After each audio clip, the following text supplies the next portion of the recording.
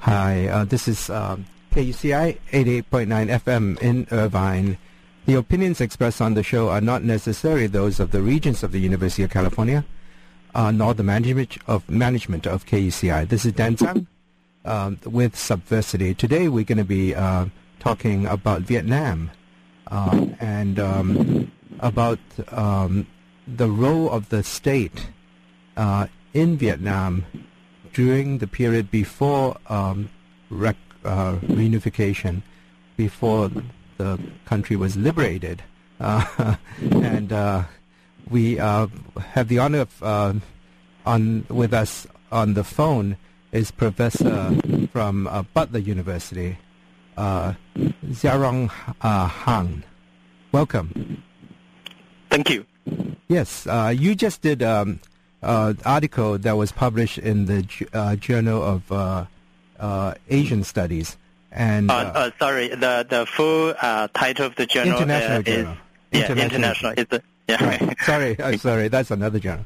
Yes, International Journal of Asian Studies on overseas Chinese, or on the Chinese in North Vietnam from 54 to 78. And why did you do that kind of research? Because I understand most of the people focus on the Chinese in South Vietnam, and there's very little research on that. And so what got you interested in doing that research on the Chinese in the northern part of Vietnam? You have actually explained that for me. I did my research on the Chinese in North Vietnam mainly because there has been little research on that subject. And when I was in China in the late 70s and early 80s, and I read a lot of news articles on the newspaper about the event, how they left Vietnam and how they were settled in southern China. So that's how I got interested in that, and actually I did a master's thesis on that subject. And I did that in the 1990s at the Tulane University Anthropology Department. Tulane. Oh, wow.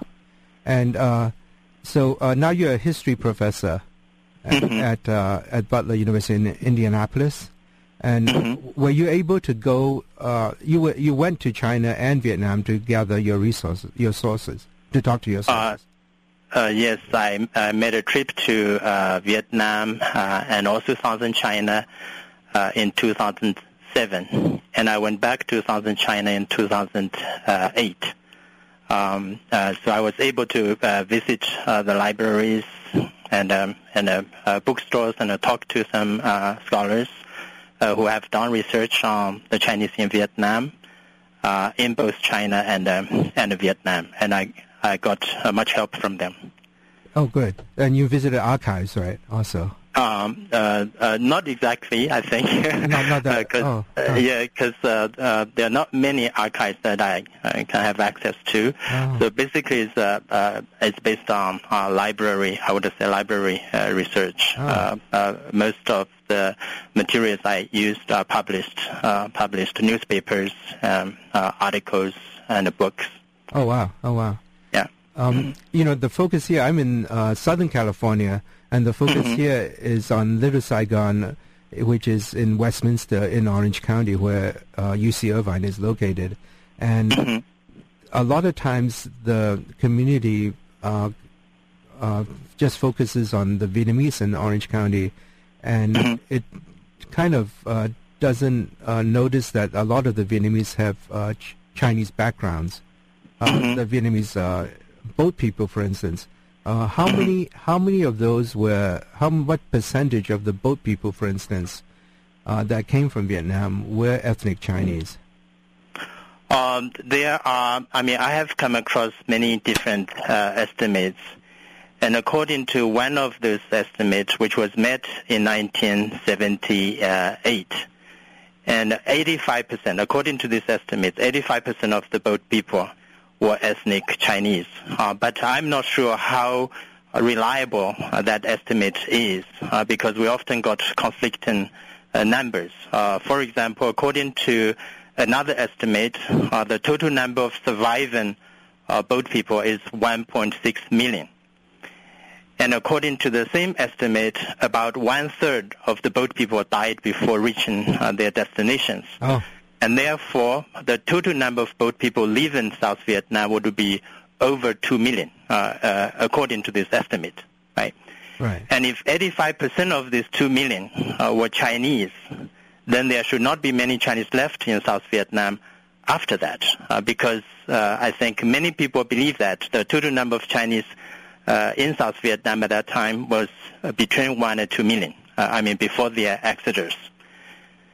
And then, according to the Vietnamese government, there were still nearly 1 million Chinese in South Vietnam in 1989. So that means some of these numbers are problematic. They are not reliable. Right? What I can say is that I think the Chinese, they formed a very high percentage of the boat people, but probably not as high as 85%. And a lot of the people actually went into China, right? Because a lot of the people that had migrated to northern Vietnam or North Vietnam had just went back into China. Yeah, most of those Chinese who went back to China, they were from northern Vietnam. And very few of them were from southern Vietnam. And most of the boat people, they came from the south. But some of them did originally live in the north, right? Did some of them? Yeah. Yeah. Yeah, and then they moved to the south. I think a large group of them moved from the north to the south in 1954, when Vietnam was divided along the 17th parallel after the Geneva Conference. There was talk. I guess they were afraid there was going to be a massacre, and so that scared them, and they moved out of the north. Did you find any? Most of these people, they were, you may describe Thai communists, right? Yeah, they were Catholic. A lot of them were Catholic. Mm-hmm. Many of them were businessmen as well. Yeah. And so the people. Yes. Yeah. And of course, there was there were also Chinese who moved. The other way. Yeah, there were also Chinese who moved from the south to the north. Right. And many of them were members of the Communist Party or communist sympathizers, but their number was very small. And some of them ended up fighting for the north, right? Sorry? Some of them ended up fighting for the north. They ended up fighting. Yeah, definitely. Yeah, and later some of them were sent back. Yeah, were sent back to the south. Did you? So you focus mostly on people living. Yeah, so some of them went through for education. Yeah. Oh, sure. Yeah. And so you focus mostly in the north. In the north. That's the focus of my study. So, yeah. Did you? Yes. Was the number much smaller than and the period was 54 to 78, right? 1954. Oh, you mean the period you focus on? The number of Chinese in North Vietnam? How many? Between 1954 and 1978 was much smaller than. There are many different estimates, but I think the Chinese government declared in the late 70s and early 80s that nearly 300,000 Chinese from Vietnam had returned to China, and most of them were from North Vietnam. And were most of the people who returned, rather than being business people, were they farmers? That's another difference between the Chinese community in North Vietnam and that in South Vietnam. In the South, you would find many wealthy businessmen among the Chinese, but in the North, most of the Chinese were actually farmers, fishermen, miners, and small retailers in the cities, and they did not have much control over the economy of North Vietnam. Whereas I think some scholars like to say that in South Vietnam, the Chinese actually had control over the economy of the country, right, before their exodus. Oh, right, yeah, because they had access to the political structure, the influence, yeah. How about the how were they treated in the north during the period before reunification?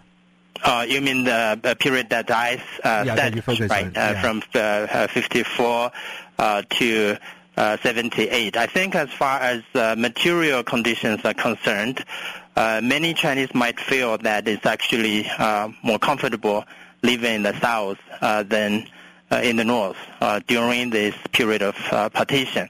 As I mentioned earlier, generally speaking, there were more economic opportunities in the south, and the Chinese in South Vietnam, they were wealthier than those in North Vietnam. I think this is one of the reasons why so many of them decided to move from the north to the south in 1954.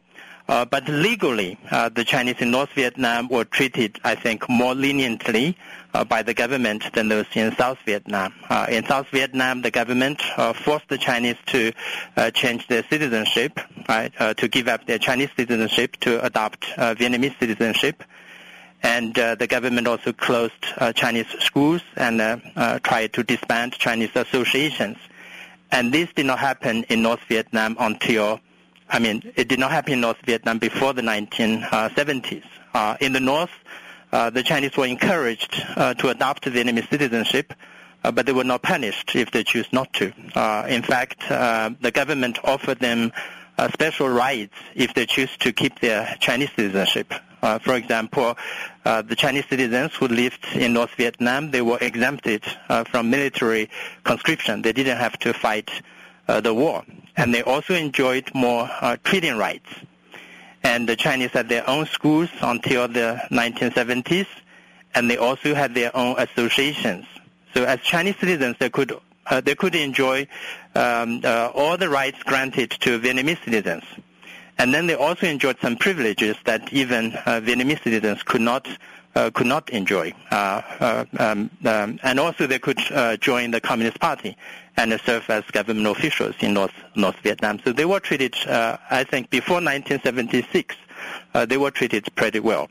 That's pretty interesting because the narrative here in the Southern California has always been that, the northern regime is so brutal and that, the South was better than the North, according to the refugee kind of narrative.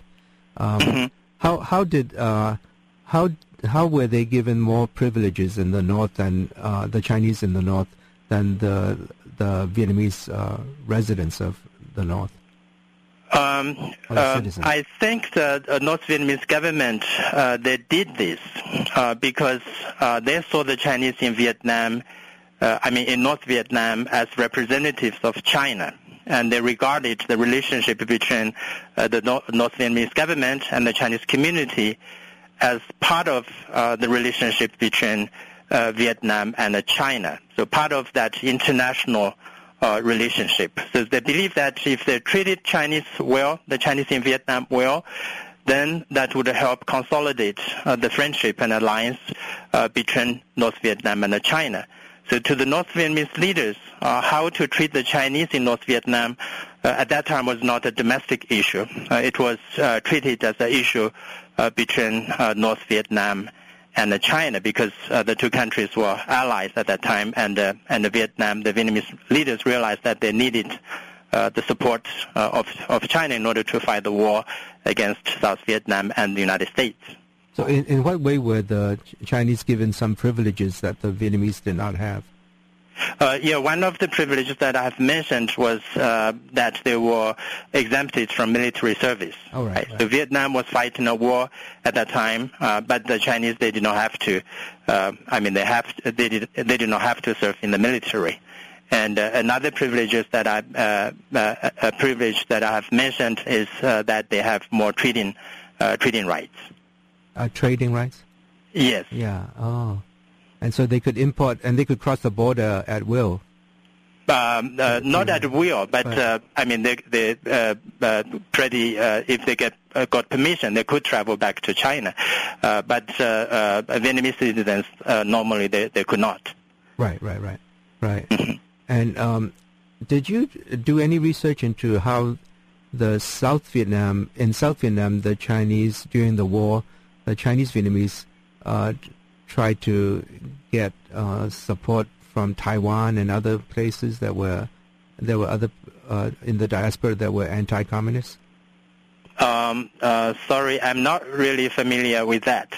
Yeah. I'm not an expert on the Chinese community in the South, but I remember reading something about, I think it happened in the late 50s or early 60s when the South Vietnamese government adopted a harsh policy asking the Chinese to adopt Vietnamese citizenship. I think some Chinese from South Vietnam, they did approach the Republic of China in Taiwan trying to get help. And so there was resistance in the South to that policy? Yes, and I think both China, People's Republic of China and North Vietnam offered their support to that resistance movement. But you said that policy was actually a mistake, right? Are you saying that it was a mistake because maybe the Chinese in the North should have been assimilated earlier? Do you argue that? Yeah, I didn't say that it's a mistake, but what I try to explain is that there were good reasons for the North Vietnamese government to adopt that policy. And actually that policy was preferred at that time by both China, the Chinese government, and the Chinese community in North Vietnam. And what I want to argue is that that policy, sooner or later, the North Vietnamese government would have to change that policy, because the long-term goal, the ultimate goal, is to turn the Chinese in North Vietnam from foreigners into ethnic groups of Vietnam. In other words, eventually they will have to adopt Vietnamese citizenship. So change from a sojourner status into a permanent residence, citizenship status. Why did? So you think it was just because of the political situation, trying to get good relations with China? Because Zhou Enlai had also was it he that had said after the Bandung conference, or after that Chinese citizens, Chinese people in the diaspora should adopt local citizenship in their countries where they live? Yeah, that became China's official policy in 1955. 55. And I think China made that policy change.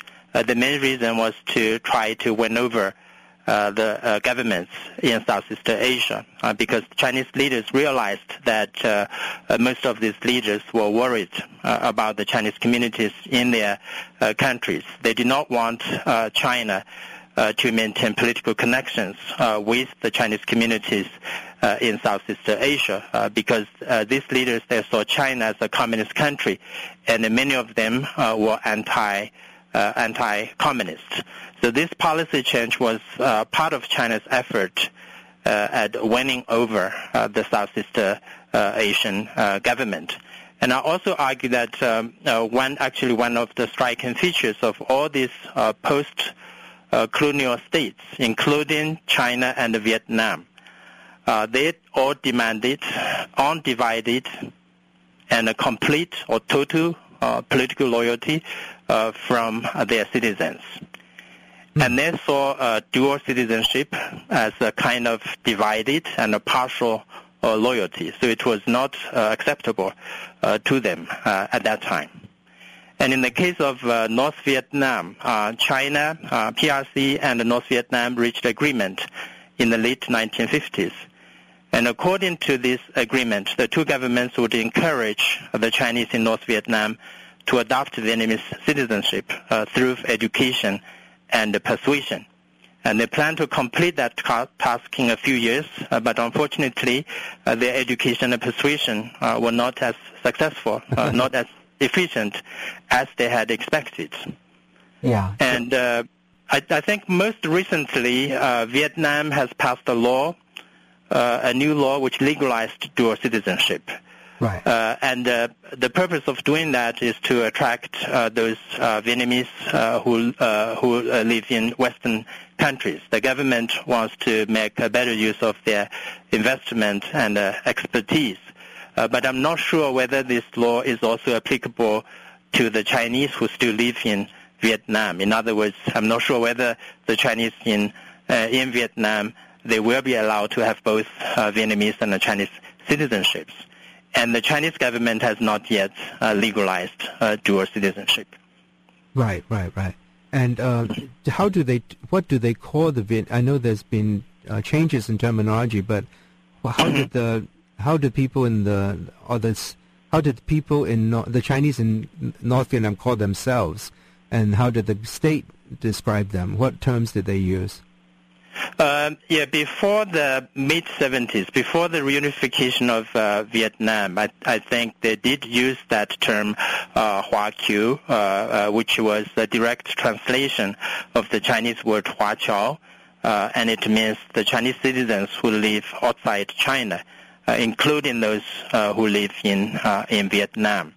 And the origin of that Chinese word, I think, can be traced back at the latest to the last years of the Qing dynasty, when the Manchu government started to create laws protecting overseas Chinese. Right? Oh, and I'm not sure. Yeah, Vietnam is not overseas. Sorry, Vietnam is not technically overseas, right? But that's just the English translation.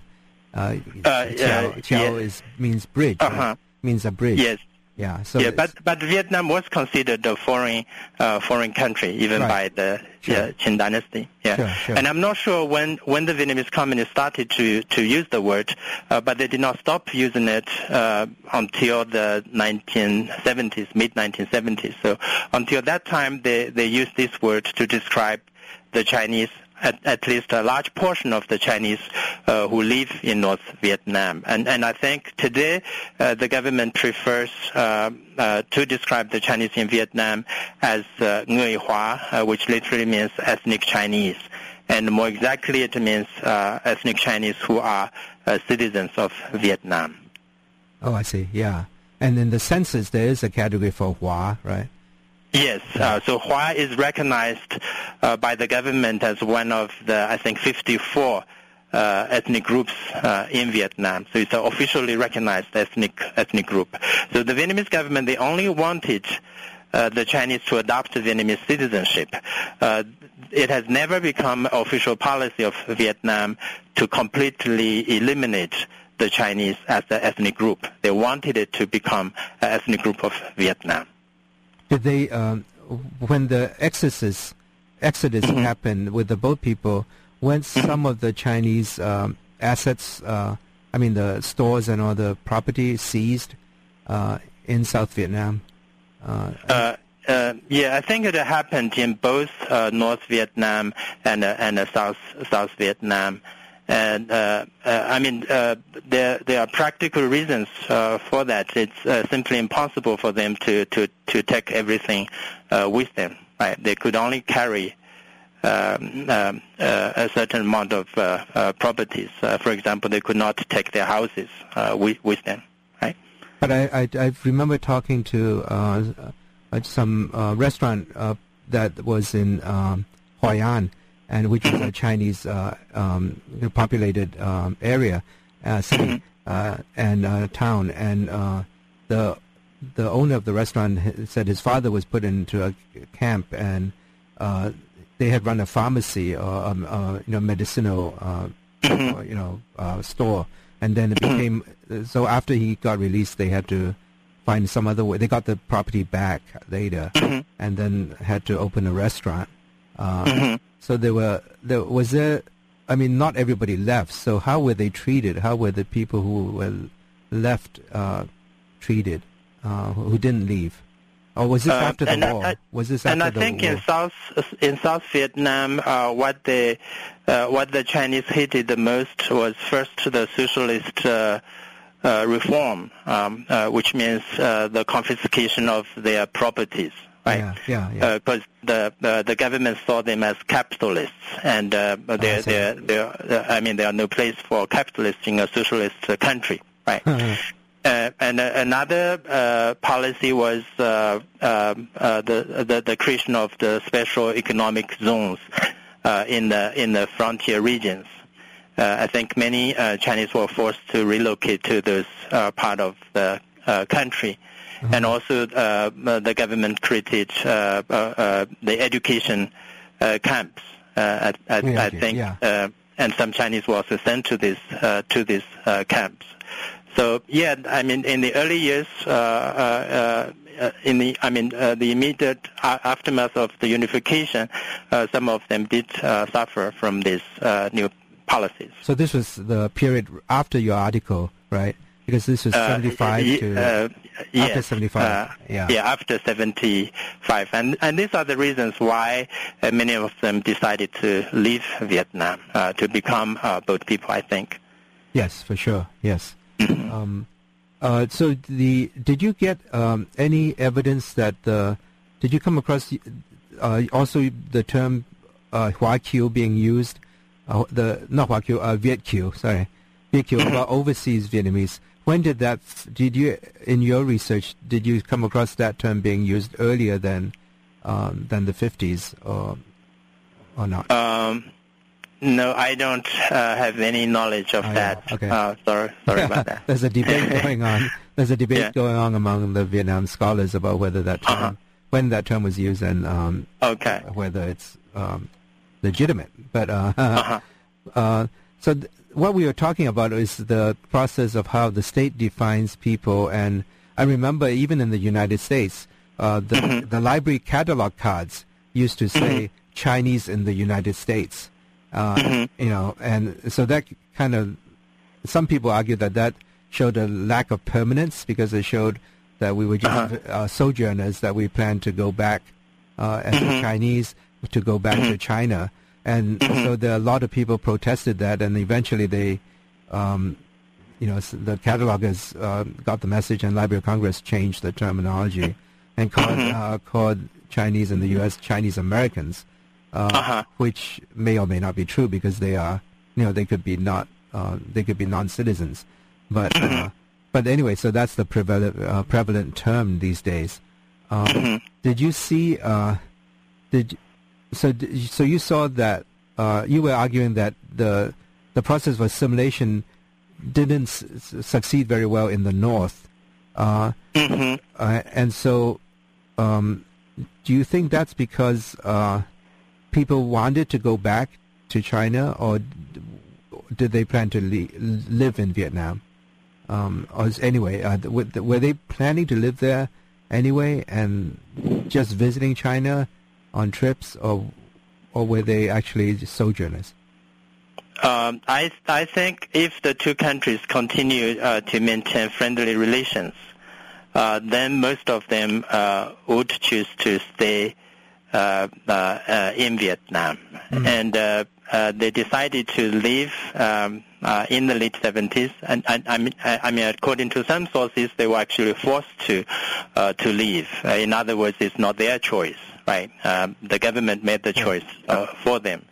And some have written about the Vietnamese efforts at clearing the border area, right? So the Chinese would have to move to some other places, right? Either the frontier regions in Vietnam or back to China. I think it's a calculation done by the Chinese, most of the Chinese at that time. I think they saw moving back to China as a better option than moving to other parts of Vietnam. But another reason, as I discussed in the article, is that I think the two governments, they had failed to change the national identity of the Chinese before the 1970s. So at that time, I think most of them, they still saw themselves as Chinese, both ethnically and politically.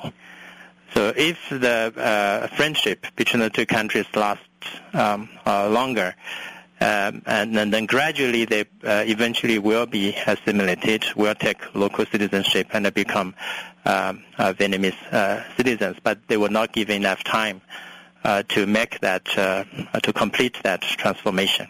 Was there a lot of evidence you found of intermarriage between Chinese and Vietnamese? Yeah, I didn't. I read some articles about those intermarried families, and I know some other scholars in China. They have done research on the intermarriage between Chinese and the Vietnamese. I think it's rather common. Sure. Yeah. Because people have names that some people argue trace back to Chinese names like Tran. In North Vietnam, it has been happening since the ancient time. I mean, you're right. Yeah, many Vietnamese, they can trace their ancestry back to the north or to China. Another reason why I think intermarriage was so common in North Vietnam was because the small size of the Chinese community. They are scattered around the country, so I guess they had to. Were they mostly male? Were the migrants or the sojourners mostly male? That's only true for the early immigrants or for the first generation, and I think during the period that I studied, that's not true. They were both male and female, probably as many female as males. I've had William Dwight Dyker on my show. He wrote a biography on Ho Chi Minh, and he argues that Ho Chi Minh had a Chinese wife from Guangzhou before, and then when he was on his deathbed, he asked the Politburo to get him a Chinese woman. And I have seen some articles. In the Chinese magazine in the border states, in the provincial magazine. Anthropological magazines, or political magazines. Yeah. They've made that. They've written about his Chinese wife from Guangzhou, I guess, and so there is. Yeah, actually, I think he had. He had several. I think he had relations. I mean, according to some scholars, he had relations with at least two Chinese women. The Chinese wife you talk about, I think he married that wife in the 1920s when he was in Guangzhou, serving as a Kuomintang advisor to the United Front, Chinese United Front. And then, according to another source, I think in the 1960s or the 50s, I mean around that time, he asked permission from both the Vietnamese party and the Chinese party to marry a Chinese woman, I think, who also worked in Guangdong at that time, but he did not get that permission. I think the younger leaders of the Vietnamese Communist Party, they refused to give him that approval because they wanted to preserve his image as a selfless, great patriot of Vietnam. So there had been, of course, historical animosity between China and Vietnam. But the period you were looking at, China was on good terms with Vietnam, and so did you see any kind of hesitancy in the way the Vietnam treated China? Were they unwilling to embrace China? I would argue that. I would like to argue that the so-called ancient animosity is probably not as ancient as we might want to believe. I mean, it's true that there were conflicts between the two countries in the past. China ruled North Vietnam for over 1,000 years, and since Vietnam became independent in the 10th century, China according to a Vietnamese scholar, China, he did a calculation, China have attacked Vietnam at least 8 times.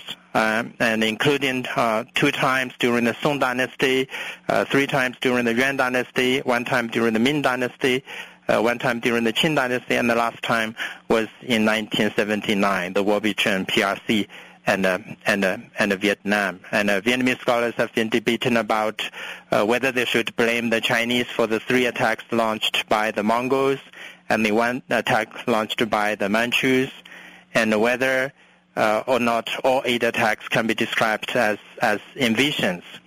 And I think these historical conflicts figure much more prominently in the Vietnamese national memory than in the Chinese national memory. And you only need to take a look at the street names in Hanoi to see how prominent, right, these conflicts are in the Vietnamese national collective memory. So if such memory does cause animosity, then I think it would be reasonable to argue that the Vietnamese animosity towards China was much stronger than the Chinese animosity towards Vietnam. And even today, most Chinese do not know much about those historical conflicts. And they are not aware of the kind of ancient animosity that some modern scholars like to emphasize. And I do see this as a serious flaw in China's history education, because the Chinese history textbooks, they tend to leave out those unpleasant episodes.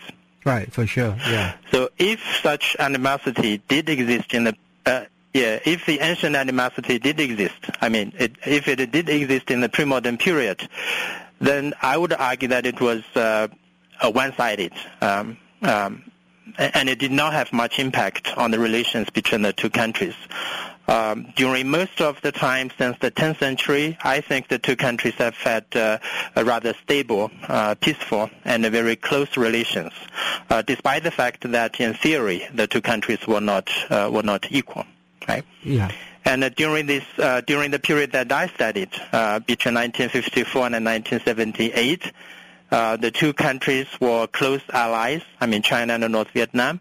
And because of that, both governments, they tried to emphasize the traditional bonds, friendship, rather than conflicts between the two countries. But this did not prevent North Vietnam from using some of the anti-Chinese heroes, like the Zhong sisters, to mobilize people. And I think the Vietnamese side then started to play up this theme, the theme of ancient Chinese invasion, in the late 70s, when the two countries became enemies. Right? So today, I believe the more recent conflicts, the conflict between the two countries from the late 70s to the early 1990s, and the current disputes over the islands, the Paracel and the Spratly Islands, these events have a much more important impact because than traditional or ancient animosity on shaping popular perceptions in the two countries. I agree that there are still some ill feelings and negative perceptions in both countries, and I think these will continue to exist probably for a long time, because it will take a long time for people to forget the 1979 war, and it will take probably an even longer time for the two governments to solve the territorial disputes. Because there's some people in Little Saigon that claim that the communist government in Vietnam gave away too much to China in the most recent, settlements over the disputed territories. Okay, but in China, there are also people who argue that the Chinese government has given too much. So, there are always in both countries there are doves and hawks, right? Yeah, for sure. That's true probably for every country. Right? Yeah, and these are the people in the diaspora, of course, so they don't like anything the government does in Vietnam. Yeah. Yeah.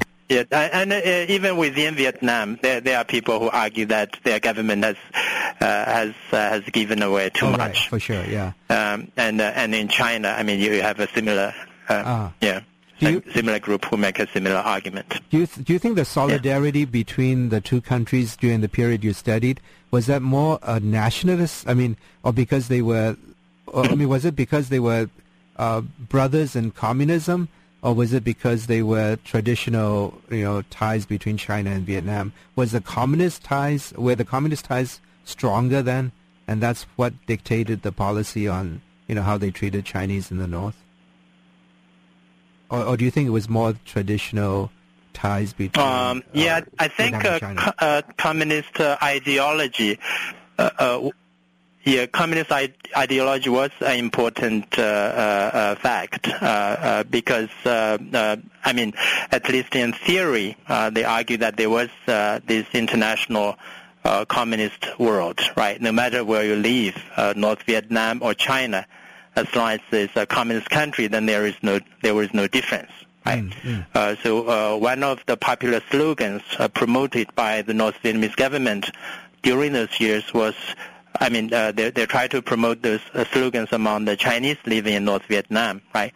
It was the slogan was to live in Vietnam was the same as living in China, and to work, to fight for Vietnam is just like working and fighting for China. And I argue that that's one of the reasons why the transformation of the citizenship, I mean the political loyalty or political allegiance was delayed. Right? Yeah. I mean that internationalist rhetoric was one of the factors. The solidarity among communists. Yeah, but eventually it was the. Yeah. Yeah, eventually I think it was the nationalistic aspirations of both countries that caused the split of the alliance.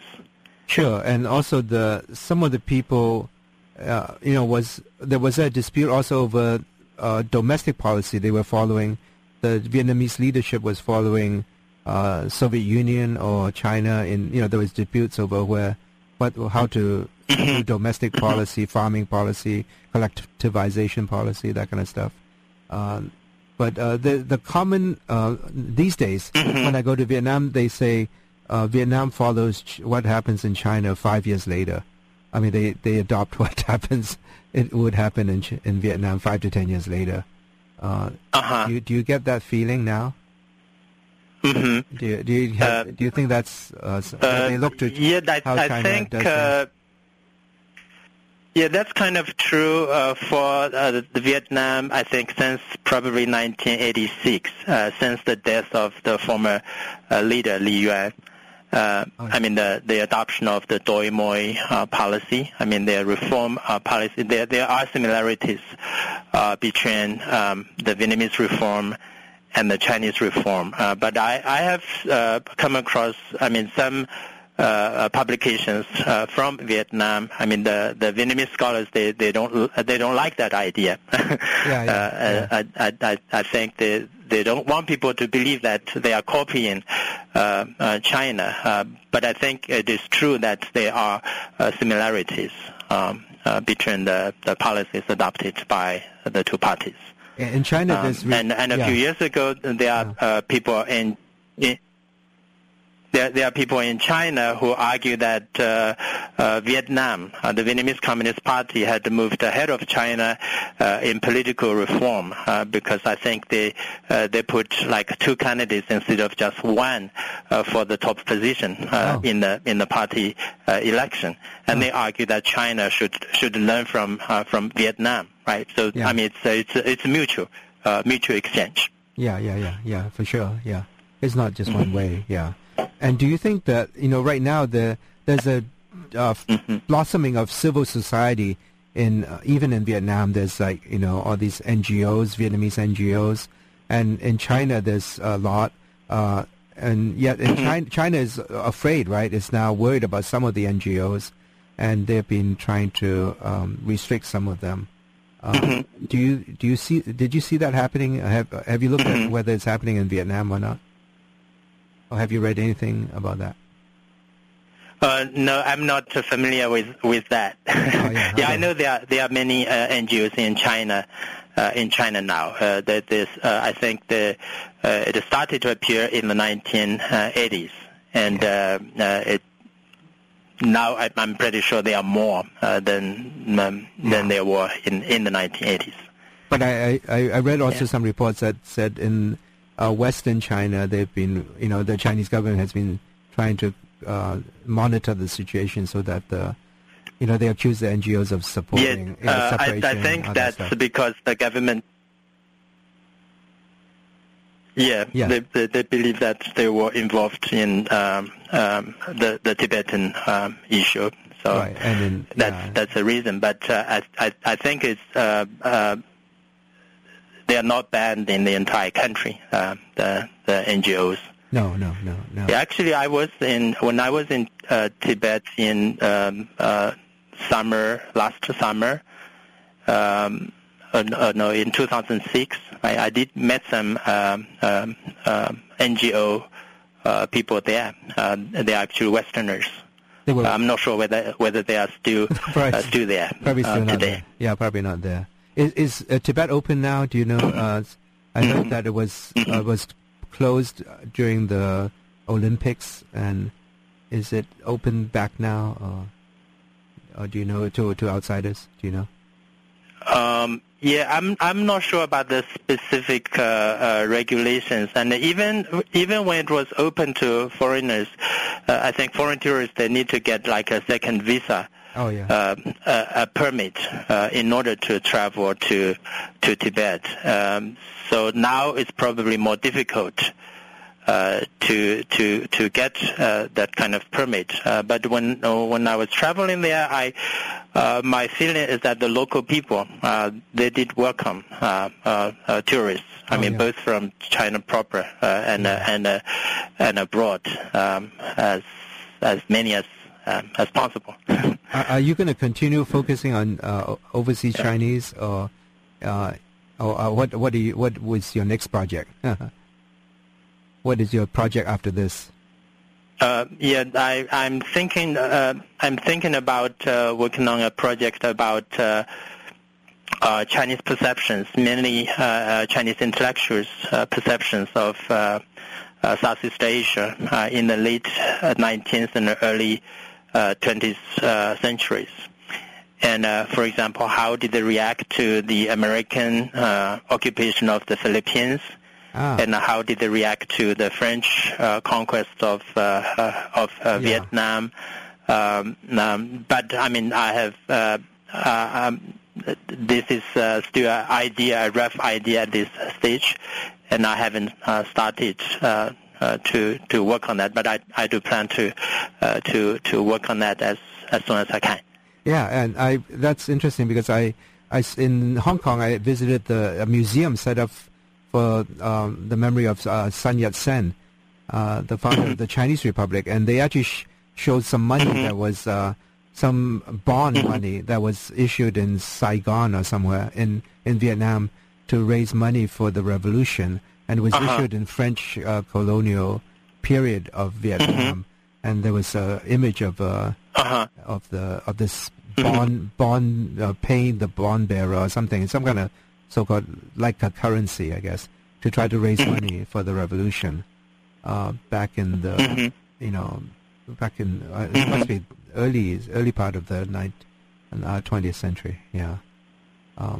So there was early a lot, 20th century. Yeah. He Sun Yat-sen actually he visited Vietnam, and he had supporters there, right. And his supporters launched rebellions along the border between China and Vietnam. So he called the overseas Chinese the mother of his revolution.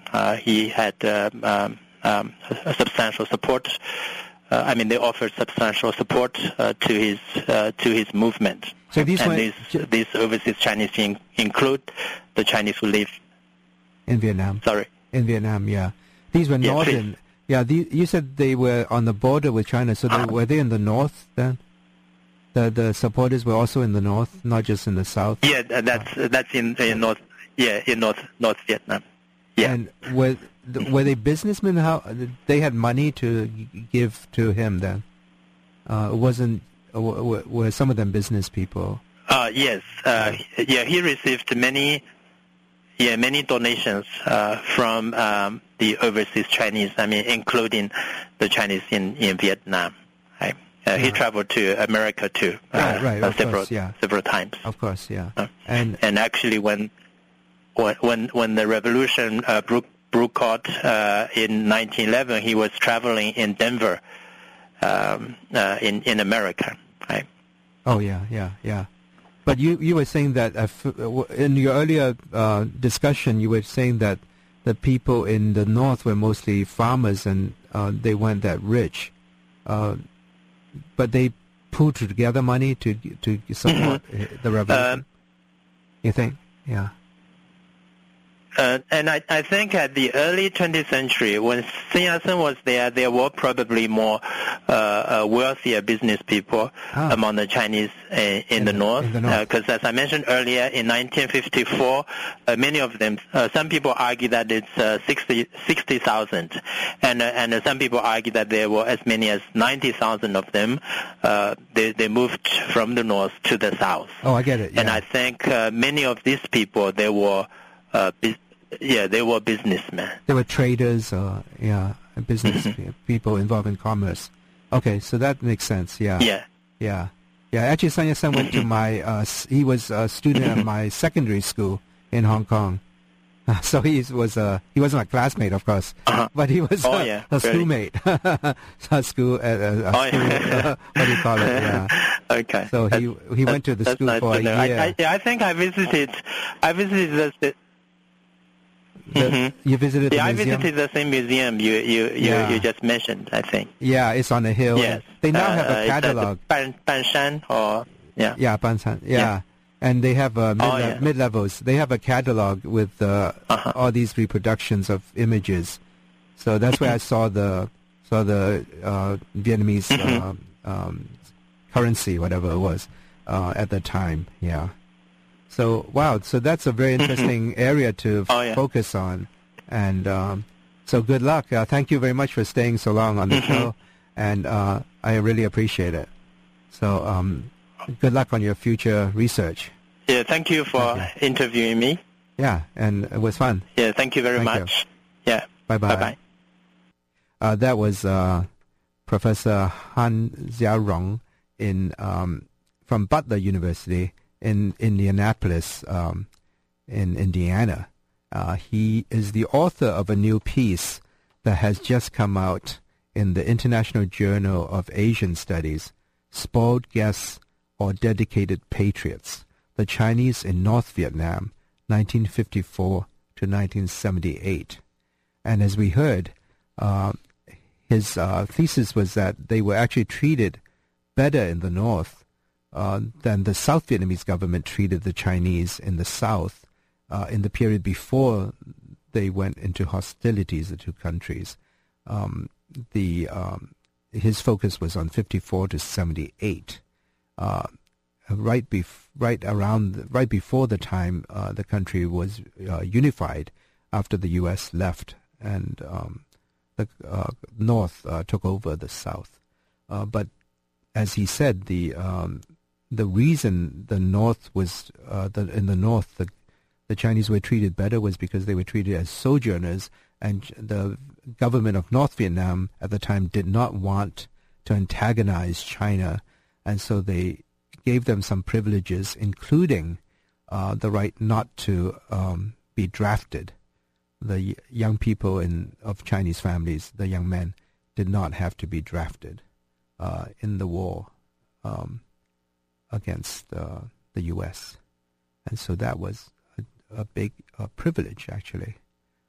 Whereas in the South, the government forced them to give up their schools. They had to go to, they had to study Vietnamese and such things like that.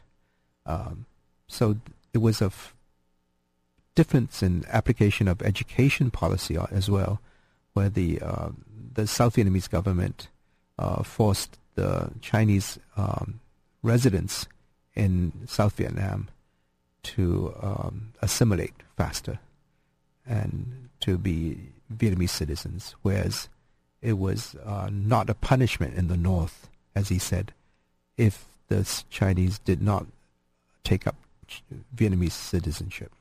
And this was the period before 78, from 1954, when this country was divided, after the French left, and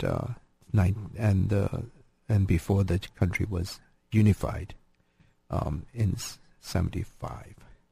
So that was our focus on Vietnam. we will continue to have shows focusing on that country, of course, because of personal interest and also because of the fact that we have in Orange County the largest community outside of Vietnam, and it's often not recognized that many of the Vietnamese residents of Vietnamese American residents could be ethnic Chinese, especially people who run the restaurants in Little Saigon, and so it's easy to, lump everybody to ethnicity together. But in a period when being a Hapa is the vogue, people say that by the next U.S. census, most Asians in the census will be Hapa, by which I don't mean necessarily Asian and a Caucasian offspring, but offspring of parentage of a white person and an Asian person, but a person of different ethnicities, like a Japanese and a Chinese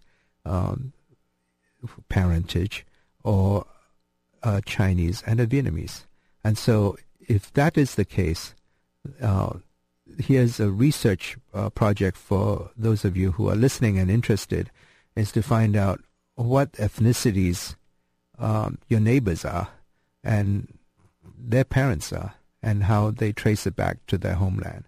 So today we've been talking about the politics of homeland and how that influences how the state and how individuals look at themselves. We focus more on the state and state regulatory issues than on the individuals, of course. His article was more on state regulation and how that differed in the North versus the South in terms of citizenship and assimilation. And those are issues that we deal with here in the United States, and especially in California, especially with the new regime of Obama, who is himself a Hapa.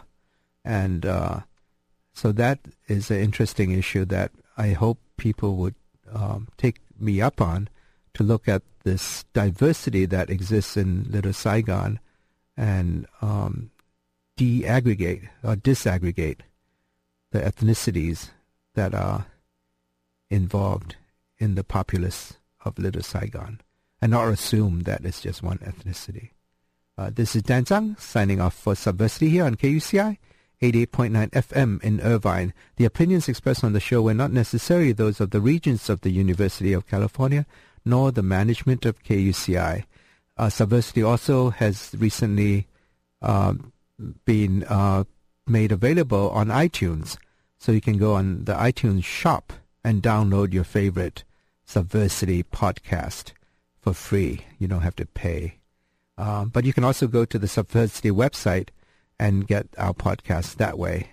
That URL for the Subversity website is kuci.org/subversity. This is Dan Zhang signing off for Subversity.